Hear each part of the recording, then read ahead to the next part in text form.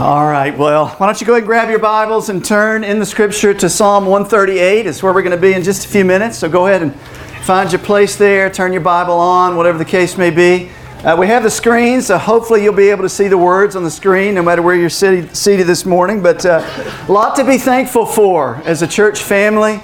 I wish you could have my point of view to just see the church family here collectively and all that's going on, and just kind of an incredible moment of Thanksgiving to see what we get to be a part of, this church family. So thank you for being here. If you are extremely observant, you looked up here on stage and said, that might be a horse trough on stage. And you'd be right. But today, it's a sanctified baptistry is what it is. And we're going to celebrate baptism together in just a few minutes as a church. So you're going to see some people exit here shortly. But we get to celebrate life change together. And that's something really exciting we get to do today. So Psalm 138. I said 138, but it's actually 136. But let me set the stage for where we're going to be this morning just for a few minutes. And then we're going to continue on in our Psalm series over the next 3 weeks together and talk about this idea of giving thanks. So, we've all seen it happen. Many of us as parents have been a part of it, but I want you to imagine it's the birthday party. And it's Johnny's 8-year-old birthday party. And Johnny's having his party, and all his friends are there, and all his friends bring him presents, and man, they bring him some cool stuff, and he's an 8-year-old boy, and they bring Legos, and they bring, stuff that he can tear up and hurt people with, and all that kind of stuff that boys like. And at Johnny's birthday party, Aunt Sally is there as well.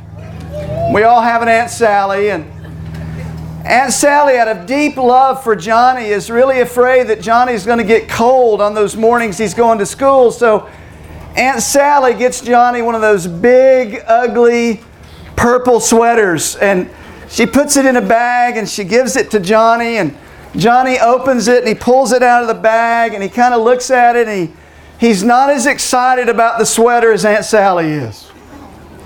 He doesn't really like it. It really is ugly, and he kind of does the mic drop, but he does the sweater drop right on the floor. And every parent in the room knows that feeling, because here's what happens in that moment.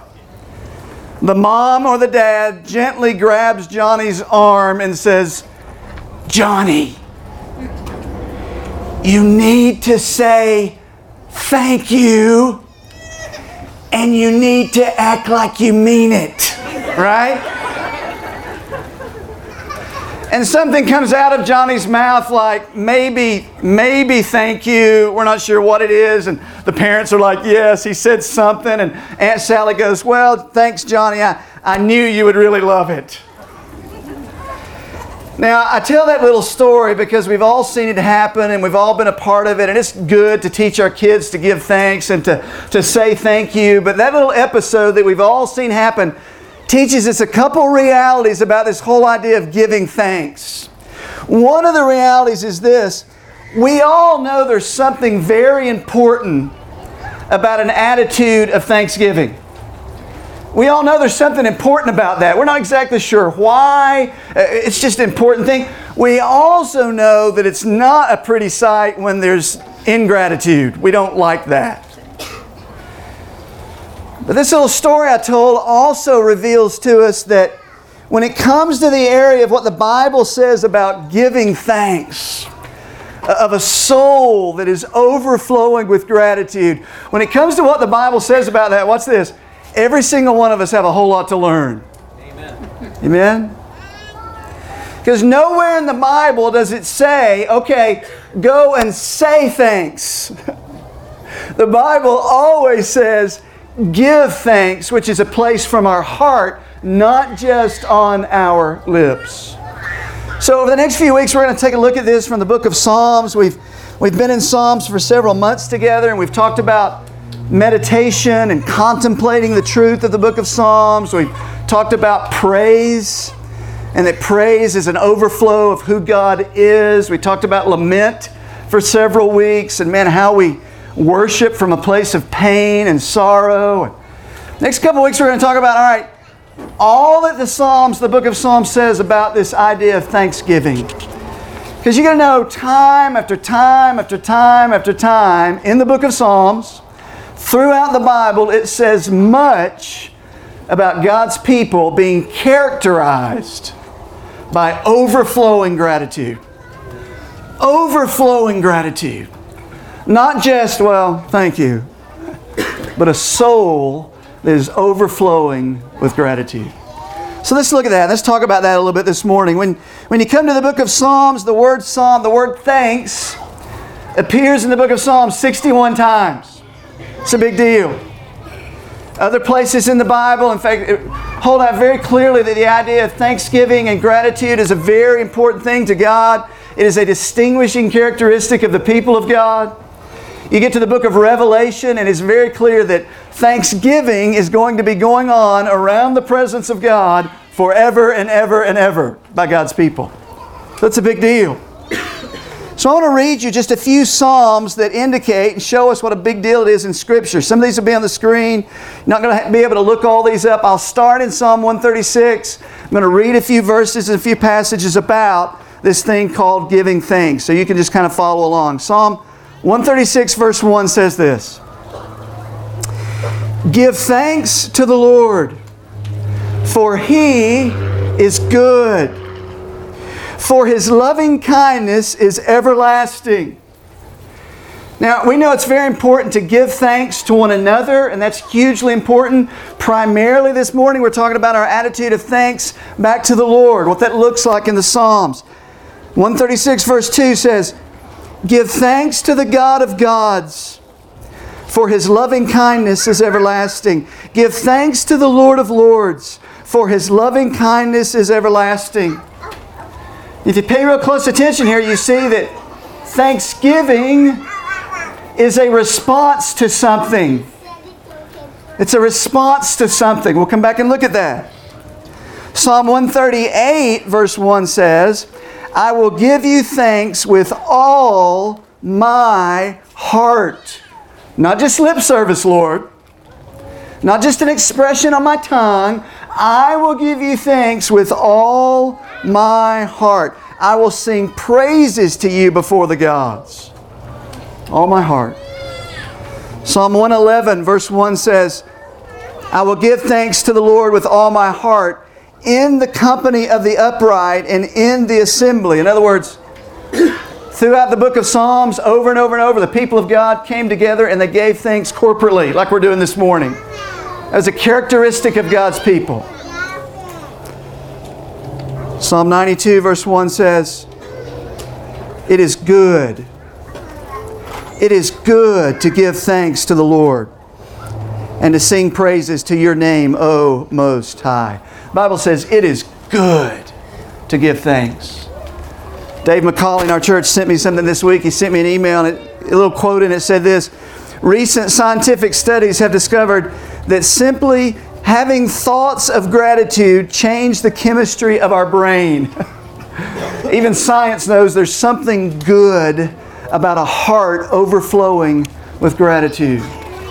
Now the Bible over and over throughout the book of Psalms, and here's the big idea that we're going to be chasing over the next few weeks, says this. I'm going to give you this big idea, and it's this.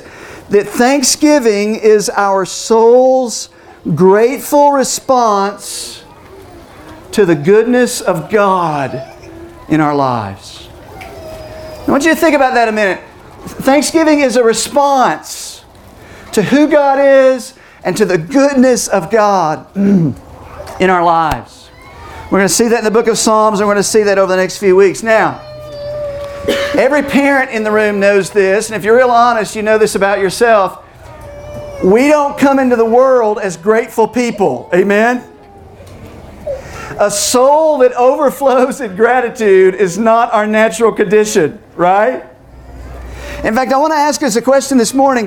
What does ingratitude or a lack of thanksgiving, what does that say about our soul? I'm just going to show you a couple passages. You don't have to look these up, and then we're going to go back to Psalms. But as we talk about this whole attitude of thanksgiving, what's real easy for us to do in the South, in the Bible Belt, the church culture, what's real easy for us to do is to make Thanksgiving merely a moralistic issue. We make it an issue of manners. Well, I'm just going to train my son and I'm going to teach him, and you give thanks.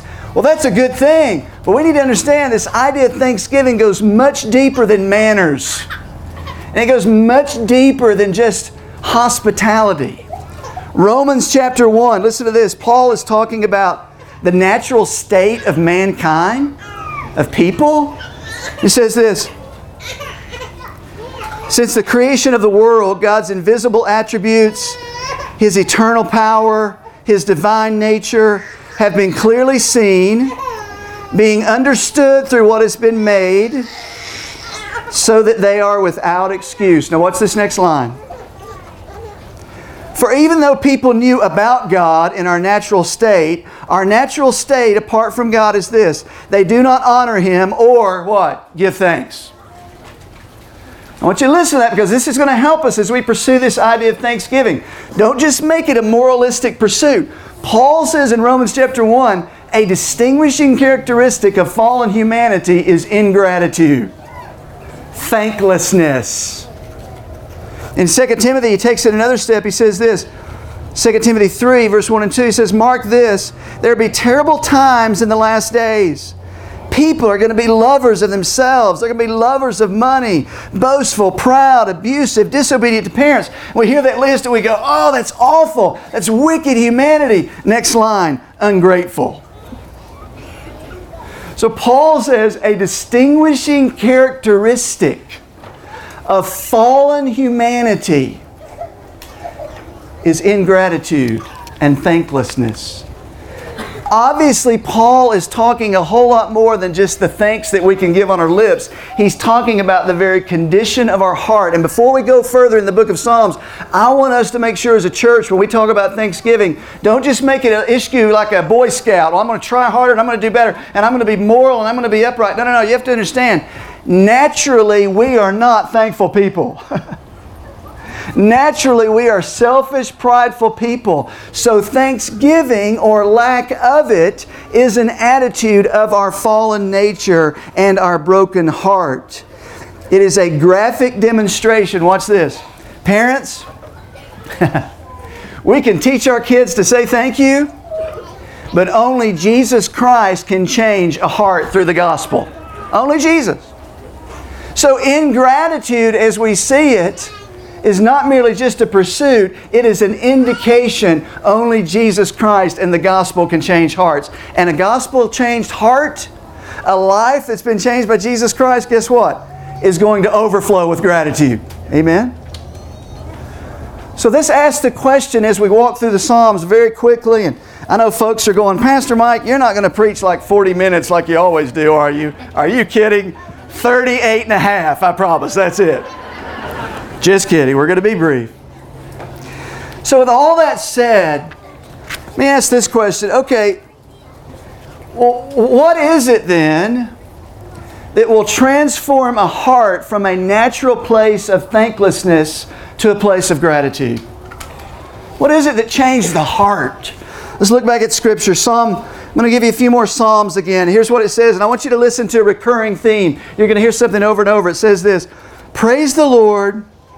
Oh, give thanks to the Lord, for He is good, for His loving kindness is everlasting. Now hang with me. Psalm 107 says the same thing. Oh, give thanks to the Lord, for He is good, for His loving kindness is everlasting. The word for is indicating what motivates thanksgiving. Hang with me. Give thanks to the God of gods, for His loving kindness is everlasting. Give thanks to the Lord of lords, for His loving kindness is everlasting. Psalm 136, verse 26. Give thanks to the Lord, the God of heaven, for His loving kindness is everlasting. Over and over and over throughout the Psalms it says this: let your heart overflow with thanksgiving, and the motivating factor behind that, what's this, is the loving kindness of God. You say, Pastor Mike, that's a big old word, and I'm not even sure what that word means. But if you've been reading through your Psalms, you have seen that word over and over. The word loving kindness, it doesn't even have a really good English translation.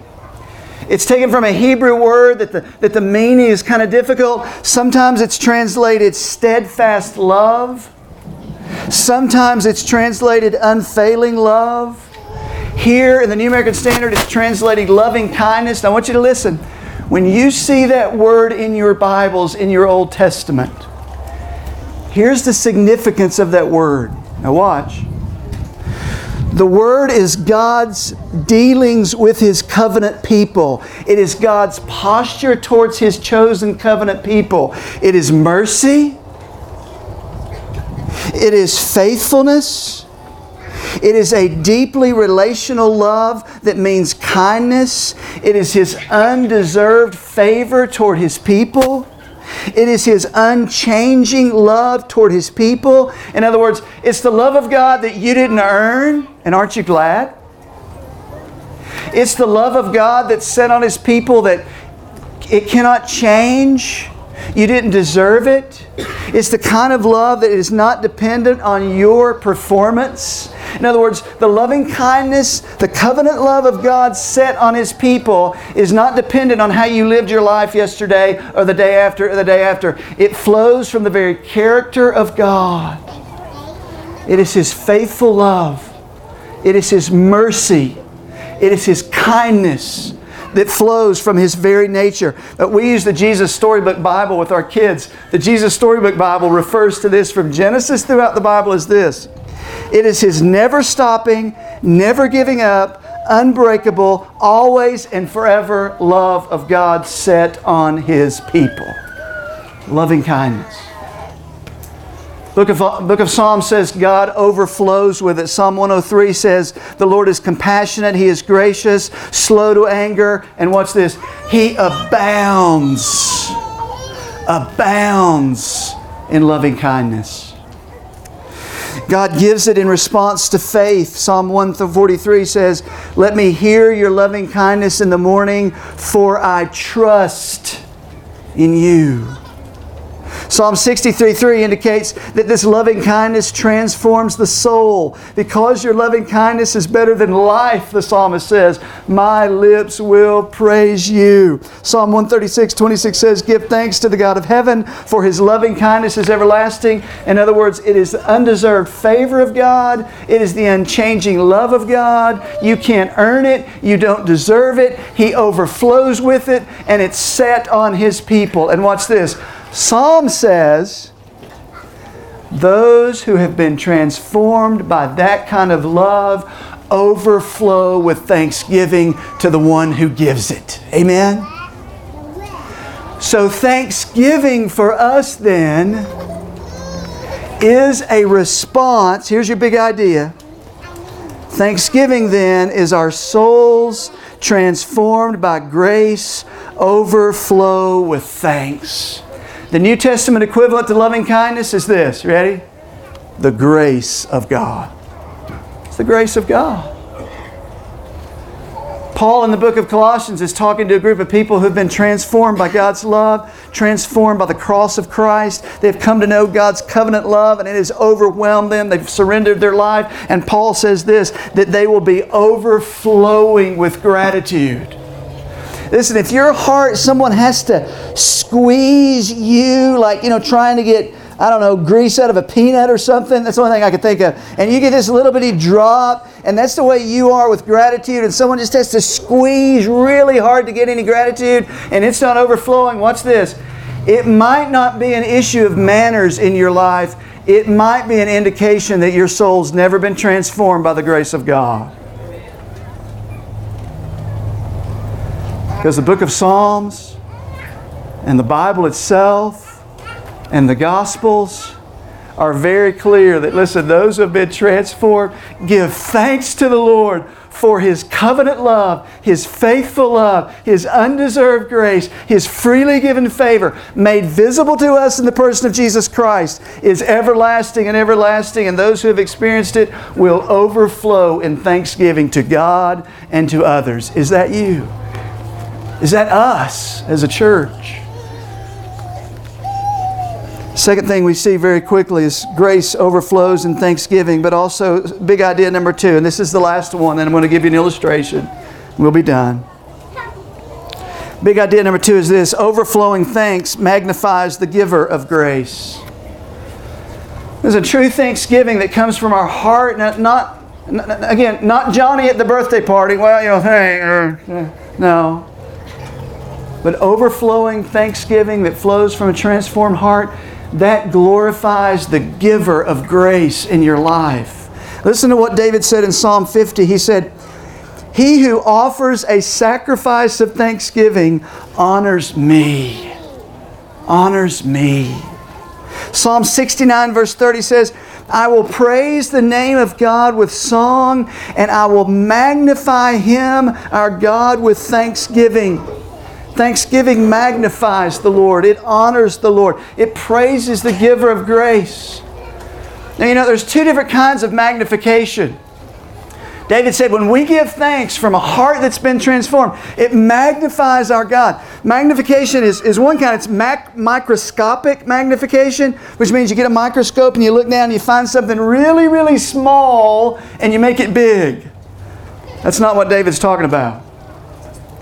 The other kind of magnification is when you take a telescope and you look out into the universe and you see these infinitely immense beings or these infinitely immense planets and these structures out in the universe, and you bring them to a place where they can be seen, or they're so huge you can't even grasp them, that you present them in a way that they can be seen and understood. That's the kind of magnification that David is talking about. When we overflow with a heart of thanksgiving that comes from a transformed soul, the world looks and sees this immense God in a way that they can see who He is in all of His greatness.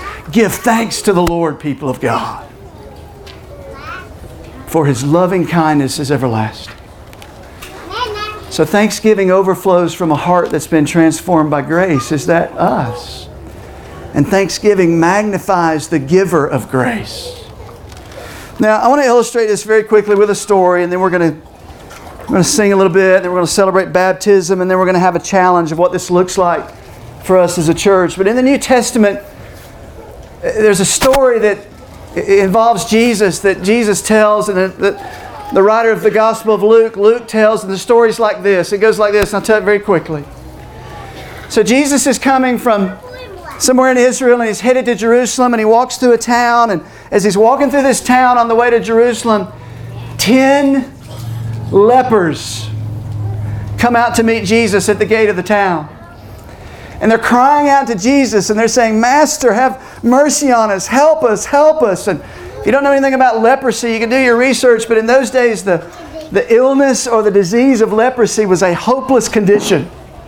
It was a skin disease that made your skin insensitive to pain or touch. You couldn't feel anything. And over time it would leave your body distorted. And it was such a disease that, man, in those days, if you had leprosy, you were pulled away from your family, so you're jerked away from your family. You were placed in these leper colonies where for the rest of your days, you lived out your life with other lepers. Had no way to make income. No one wanted to be around you. It was just this ugly, hideous disease. Lepers in that day were really the ultimate hopeless people. So Jesus comes into the town, and the Gospel of Luke says as Jesus came into the town, 10 lepers stood at a distance from Him, because they always stood at a distance, and they cried out to Jesus, "Help us. Help us." If you know the story, you know what happened. There's some different things happen, and ultimately, Jesus, by His great power, He heals 10 of those lepers, 10 of them, all of them. And then He sends them on to the temple, and He says to go, do this rite that was supposed to be done in Israel after you're healed of leprosy. And they go toward the temple, and then that's where we pick it up. I'm only going to read a couple verses. We pick it up in Luke chapter 17, verse 15. 10 lepers go away. 1 leper turns and comes back to Jesus, and that's where we pick it up. And it says, "Now one of them, when he saw that he had been healed, he turned back, glorifying God with a loud voice." Now stop right there. This fellow was so overwhelmed with thanksgiving, he could not stop but coming out of his mouth praise and thanksgiving to what Jesus had done for him. And by the way, in those days, if you had leprosy, it so affected your larynx, you probably couldn't even speak. And that's why Luke says now he has this loud voice, because Jesus has transformed his life. This megalace, we get the word megaphone from it. With this loud voice, he comes back and he's praising Jesus. Verse 16 says, "And he fell on his face And at the feet of Jesus, he was giving thanks to him. Now listen, there was not a person in Israel who had to look at this guy and go, "You need to tell Jesus thank you. And you need to say it like you mean it." Nobody had to do that with this guy. He had been so transformed. And watch this. His transformation was merely physical at this point on the outside. He was healed for leprosy, which was a huge deal. And he comes running back to Jesus and glorifies Jesus for what he's done in his life and falls down at Jesus' feet and gives thanks to him. And nobody had to tell him to do it. It was a response to the grace of God in his life. Now watch.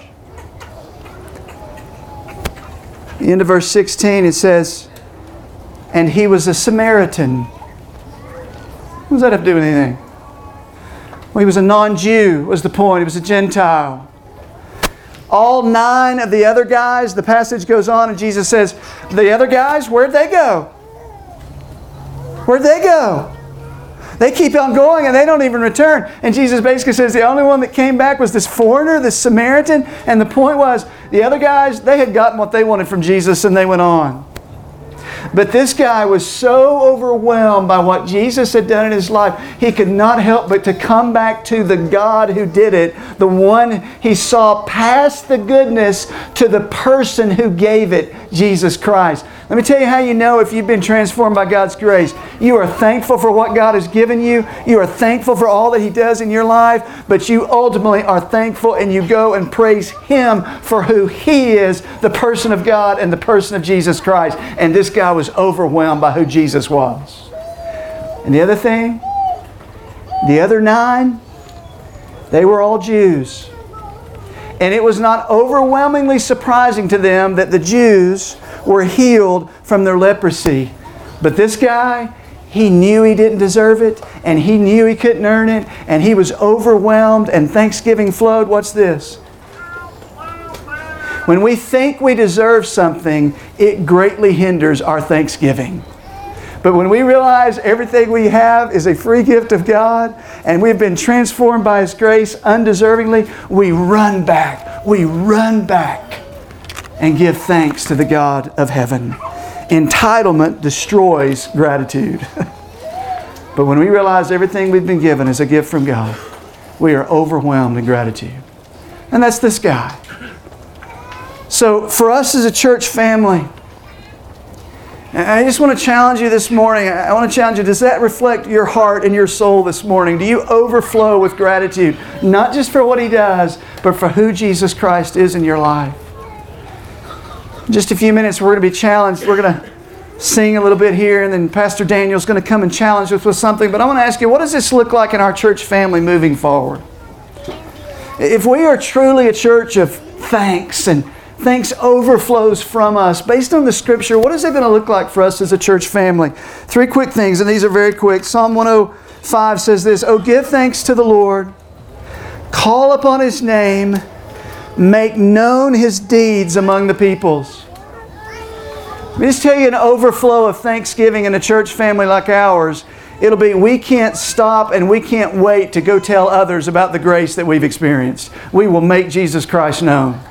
We'll make Him known here. We'll make Him known there. We'll make Him known to the ends of the earth. And that'll be an overflow. The focus is not Thanksgiving. The focus is the gospel of Jesus Christ. And when the gospel is central, then overflowing grace and thanksgiving will come out of us. And you can't stop us from making Him known. Amen? Secondly, if we really get this, then we'll learn to sacrifice together. That no sacrifice will be too great, no sacrifice will be too much to make Jesus known. In just a few minutes, we're going to understand and be challenged. What does it look like for us to sacrifice from a heart of overflowing gratitude? And then lastly, we will give thanks together as God's people. Just like we're going to do right now. We're going to stand in just a moment and we're going to sing. We're going to sing more from a heart overflowing that has been transformed by grace. So as our team comes on stage and they just begin to prepare, I'm going to read over you very quickly Psalm 103. It says this. It says, "Bless the Lord." Bless the Lord, as best I can tell, is a combination of praise and thanksgiving. When it all comes together, what comes out of our mouth is an overflowing heart. And it says this, bless the Lord, O my soul. Say, sometimes I don't feel like it. Sometimes I'm just not up to it. Well, listen, you tell your soul, come on, soul, let's bless the Lord. And all that is within me, bless His holy name. Bless the Lord, O my soul, and forget none of His benefits. Don't forget the goodness of God and who He is in your life. He pardons all our iniquities. He heals all our diseases. He redeems our life from the pit. He crowns us with loving kindness. There's that word again. And compassion. As high as the heavens are above the earth, so great is His loving kindness toward those who fear Him. Bless the Lord, all you works of His, in all places of His dominion. Bless the Lord, O my soul. And I'm going to pray for you, and we're going to stand, and we're going to do just that as a church family this morning. So why don't you go ahead and stand. I'll pray for you as you're doing that, and we're going to sing, and we're going to bless the Lord with all our soul. Father, I thank you. I thank you for this church family. I thank you for your loving kindness. I thank you for your grace. And Lord, help us now to bless the Lord with all of our soul. And all that is within us, bless your holy name. For Jesus' sake, in your name we pray. Amen.